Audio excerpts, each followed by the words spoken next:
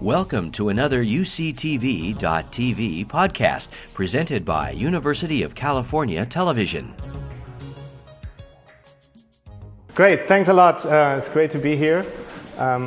Looking forward to these wonderful sessions. My topic, which is about the molecular basis of speech. So, Rusty mentioned one big hope or technological advance in the last decade has our amazingly increased ability to read DNA.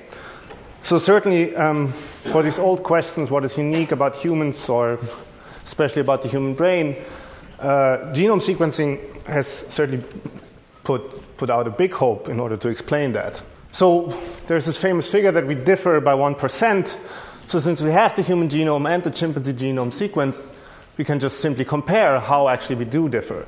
One human and one chimp genome differs by about 35 million nucleotide substitutions, which makes this famous 1% difference. These are not the only differences, genetic differences. There are also insertions and deletions of pieces of DNA, making up 5 millions altogether of various lengths, can be rather big in size, up to millions of bases. And for the part of the genome, in addition, various rearrangements of chromosomes. For example, our chromosome 2 is a fusion of two ancestral chromosomes. And on the part we understand best, maybe the protein coding part, you have altogether 60,000 amino acid substitutions, or 2 amino acid differences per protein on average. So just to give you a feeling about some numbers that we actually have in hand, a catalog where we differ on a genomic level to our closest relatives. And together with the genomes that are available from closest out groups like the orangutan or the rhesus monkey, we can actually have a pretty precise catalog of genetic changes that took place during this period of about 6 million years. And because the difference between chimps and a human is 40 million, 35 million substitutions plus 5 million insertions and deletions, each of them has the same amount of time behind us, making that about approximately 20 million genetic changes. So 1% doesn't seem much, but 20 million does. And one can be optimistic or pessimistic about these numbers. But what I think is, after all, remarkable, it's a space, it's a limited space, right?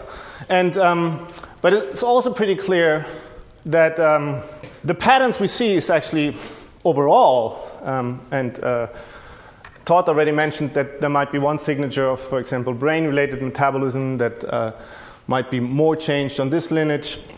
And I do injustice to a huge number of studies that try to point out particular features of genomic evolution that happened during that time.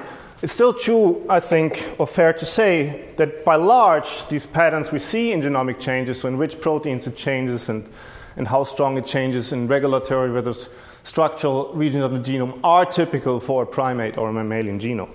There's, of course, much to learn about it, but it's also clear that if we want to make a link between the genotypic changes and the phenotypic changes we're interested in, we have a pretty severe statistical problem in the sense that all these things are confounded or totally correlated, right? So in order to make a link between particular genetic changes and particular phenotypes, we need to add information. There's nothing we can do. Where does this information can come from? One type of information can come from analyzing patterns of DNA sequence evolution that might point to parts of our genome or to particular genes that have experienced positive selection, meaning changes in those genes or in these regions of the genome had some selective advantage during human evolution. The other thing is, of course, that we know particular phenotypic changes, although much less than previously thought, but just as heard in the previous talk, we have ways to actually have a much better characterization of which phenotypes precisely actually did change. And then, of course, thirdly, we increase our knowledge on a daily basis, I would say, about how particular genes function in which contexts. So I think these three areas can be used in order to form specific hypotheses about specific genetic changes that have an influence on particular specific phenotypes during human evolution. And with hypotheses, I think one has to be really careful in order to lay out the evidence. Of course, already, again, as mentioned before, there are several interesting changes in the phenotype we might want to look at. like the maximum lifespan is 1, that I think is really tremendous. One thing is certainly language, but another thing that is part of language is our ability to do what I now try to do, namely to vocalize, pretty voluntarily, at least largely, meaning our ability to have speech. And if you see children, how they pick up and try hard to actually babble and vocalize, and if you compare that to chimpanzees, even if they're raised within human context, that's a huge, huge, huge difference. And it's hard to imagine that such a difference would not have some genetic basis to it.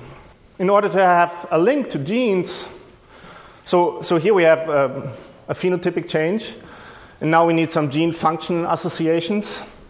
And for speech or even language, there are hardly any, but the most well-studied and most clear link to that comes from a family that's called the KE family that has a disease that is called developmental verbal dyspraxia.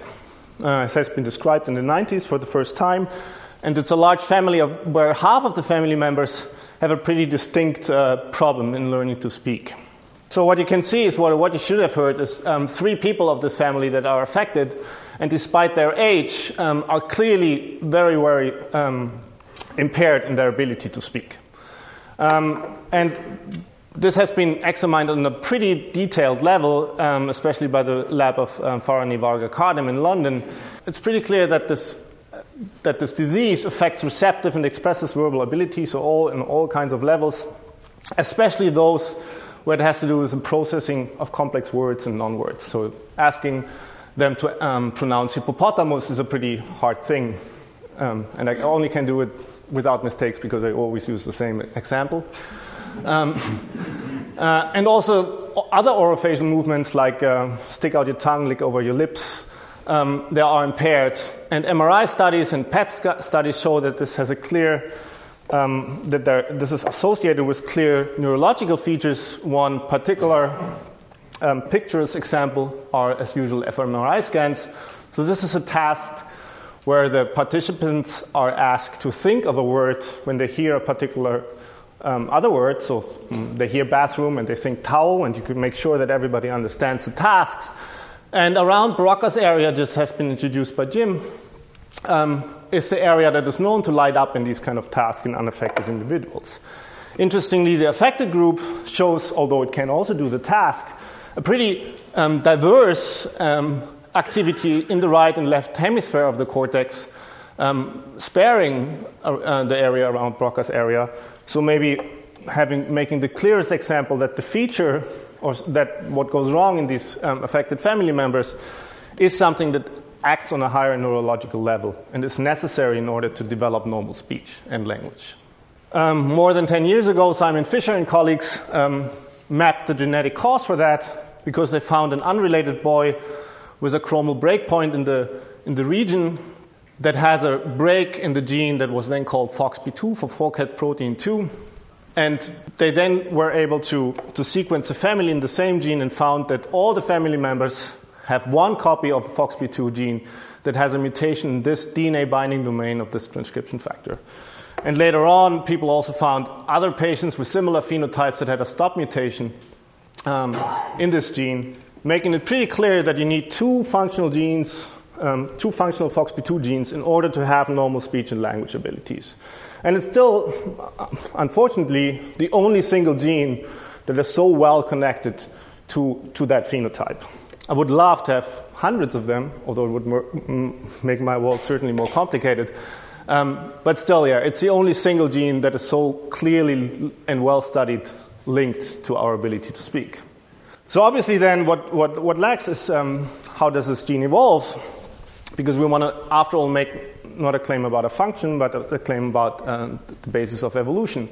So it's a very, very conserved transcription factor differing only at 3 positions of the 715s. So there are 3 differences between mouse and humans, making it among the 5% most conserved proteins you have between those 2 species. But interestingly, 2 of those happened just in the last 6 million years after we split from the chimp. And this general pattern holds up if you compare several primates, or even recently much more mammals, So during human evolution, FOXP2 protein changed more than you expect for such a conserved protein. This is per se, especially if you would now be a statistician and say, well, but there are 20,000 proteins you need to correct for multiple testing, out it goes, right? But as I say, we need to add information from different fields in order to make one hypothesis, in this case, from these evidence I just showed you, that maybe these 2 amino acid changes in FOXP2 contributed to our ability to have speech and language. And the big question, I think maybe the biggest question in the field of human evolutionary genetics is, what can you do at that stage, right? Because a normal geneticist would choose an organism where you can cross individuals in order to separate all these different genetic changes from the different phenotypic changes. But obviously, out of various reasons, this is not an option if you study human evolution. It's also not an option to genetically engineer humans and chimpanzees for technical, ethical, financial reasons. So those two normally taken routes are certainly out of the window. There's one interesting aspect I really like, because we're so many humans that all mutations that are somehow compatible with life exists several hundred folds on this planet. So you can calculate that given the mutation rate of these positions, every generation of 12 billion chromosomes, you get 200 chromosomes born that have the reversed mutation back to the chimp. But obviously, this is also not a good project if you think about a postdoc project to find these 200. But eventually, maybe, especially if our capabilities to sequence DNA might increase even much more, we might find some individuals that actually are the natural experiment that we cannot do in the lab. Yeah, and then you can do what any biologist or biochemist can do. You can find a model system, either in vitro, study the biochemistry, or do it in cell lines. But unfortunately, for the trade we're interested in, there are not very good biochemical or even cell line models. That's probably true for many of the phenotypes we're interested in human evolution. They involve rather complex organs, especially the brain, and it's pretty hard to model the brain on a cell line. So the main organism we have for modeling that is the mouse, right? So, and I think also in the midterm or even long-term future, it will be our only chance to realistically approach these questions, because we will hardly be able to, at least on a large scale, to do that in any primates, not to talk about the ethical problems that might cause. So what we did, we made a mouse that had the human version of FOXP2, and you can read many details in that paper that is now 2 years old. So how we do it, that's kind of standard technology. So this is a gene, the FOXP2 gene in the mouse or in the human, doesn't really matter because it's the same structure. And these 2 amino acid changes that we're interested in are luckily in one exon. So we can make a construct which knocks in these 2 amino acid changes in the normal endogenous FOXP2 gene of the mouse. And then we can cross these mice and compare litter mates that either have 2 versions of the humanized version of this gene or carry the wild-type version of this gene. So we can, in a mouse background, model the effects of what happens to a mouse if it has these 2 amino acid changes introduced. So these mice are humanized, but only for these 2 amino acid changes, right? Any other properties, of course, in the FOXP2 gene itself, but I mean, also in the rest of the mouse genome are still mouse. But that is, after all, the hypothesis we want to test, right? What these 2 amino acid changes do. And this is quite different from the normal version, what people usually do in order to study the disease, namely destroy a gene, as also happens for the speech impairment in humans, where you have one of the 2 copies destroyed. If you destroy both copies, by the way, the mouse dies with 3 weeks of age and is pretty in a desperate state. So that will not help you much to understand the deficit in humans. But of course, how speech-impaired mice look like is pretty relevant to the question of how humanized speech mice might look like. So these are the 2 mice model system we have. So again, if you're kind of pessimistic, you say, well, that's it. But obviously, if you think about even a second longer, no one claims from a model system that it fully recapitulates what you want to model, right? I mean, that's what a model system is about. After all, these mice are still quite normal mice. Maybe I didn't listen carefully enough. Maybe they don't live long enough. But clearly they don't talk, right? Nobody would claim that two amino acid changes would be able to make such a complex phenotype like speech, right? I mean, that was totally ridiculous. But what you can do, of course, is you can look at many different levels of that mouse, physiological level, molecular levels, histological levels, and try to understand what features do change, compare that to the speech-impaired mouse, and try to make sense what happens in that mouse model. And we spent the last 5 years pretty extensively doing all these kind of different levels. Obviously, there's many things one can do. I try to just walk you briefly through some of the main findings. So one important finding is because FOXP2 is not only expressed in the brain. It's like most of the genes where we just have 20,000 protein coding genes. So they have to do many different jobs, and that's probably FOXP2 is no exception. It's necessary in many different tissues, probably during development, probably also in adult stages. So it's expressed in the gut, and it's expressed in different neurons of the brain, not in the hippocampus, for example, but in Purkinje cells and medium spiny neurons of the striatum, in heart cells. So what is important is that our mice, our humanized mice, are still very normal mice. They're pretty healthy, and we scanned many, many parameters measuring mouse physiology in the German mouse clinic, and they show no difference that is significant except for significantly but slightly decreased exploratory behavior. We find less dopamine, which is a neurotransmitter, tissue levels, especially in the basal ganglia, so a structure of the brain that I come to in a second. We find that humanized mice have longer dendritic trees in neurons of the striatum, of the cortex, and the thalamus where FOXP2 is expressed, but interestingly not in Purkinje cells where FOXP2 is also expressed. Doing synaptic plasticity studies, we find that in the striatum, but not in the Purkinje cells, we find a stronger synaptic plasticity, long-term depression, a form of synaptic plasticity. On the behavioral level, we find that pups vocalize with slightly lower pitch, which is kind of cool if you study speech, but if you think about a second more, it's pretty hard to interpret. And recently we did, together with Anne Grabel at the MIT, learning experiments that target especially those regions that are affected in a conditional T-maze task. And they show actually faster learning behavior. Interestingly, the speech-impaired mice, they show more phenotypes, so they're also healthy, they do fine, but show a variety of subtle significant differences in lung function, metabolism, maybe showing that FOXP2 is expressed in many places, and in most places you can do well with just one copy, but you see subtle effects if you measure carefully. They have slightly more dopamine in the basal ganglia, they have a reduced synaptic plasticity, they have a general normal pop vocalization, and they have impairments in similar, not identical tasks that involve motor skill learning.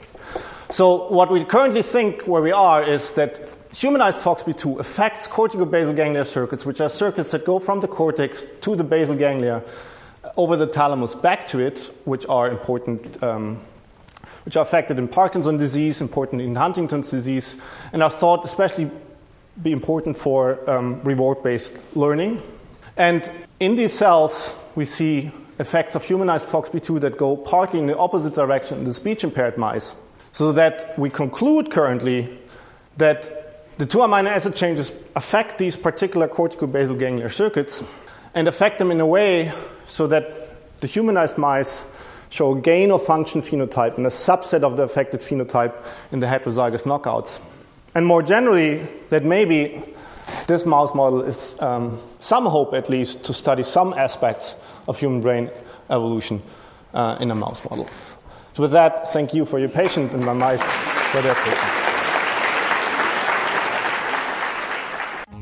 You've been listening to a podcast by University of California Television. For more information about this program or UCTV, visit us online at uctv.tv.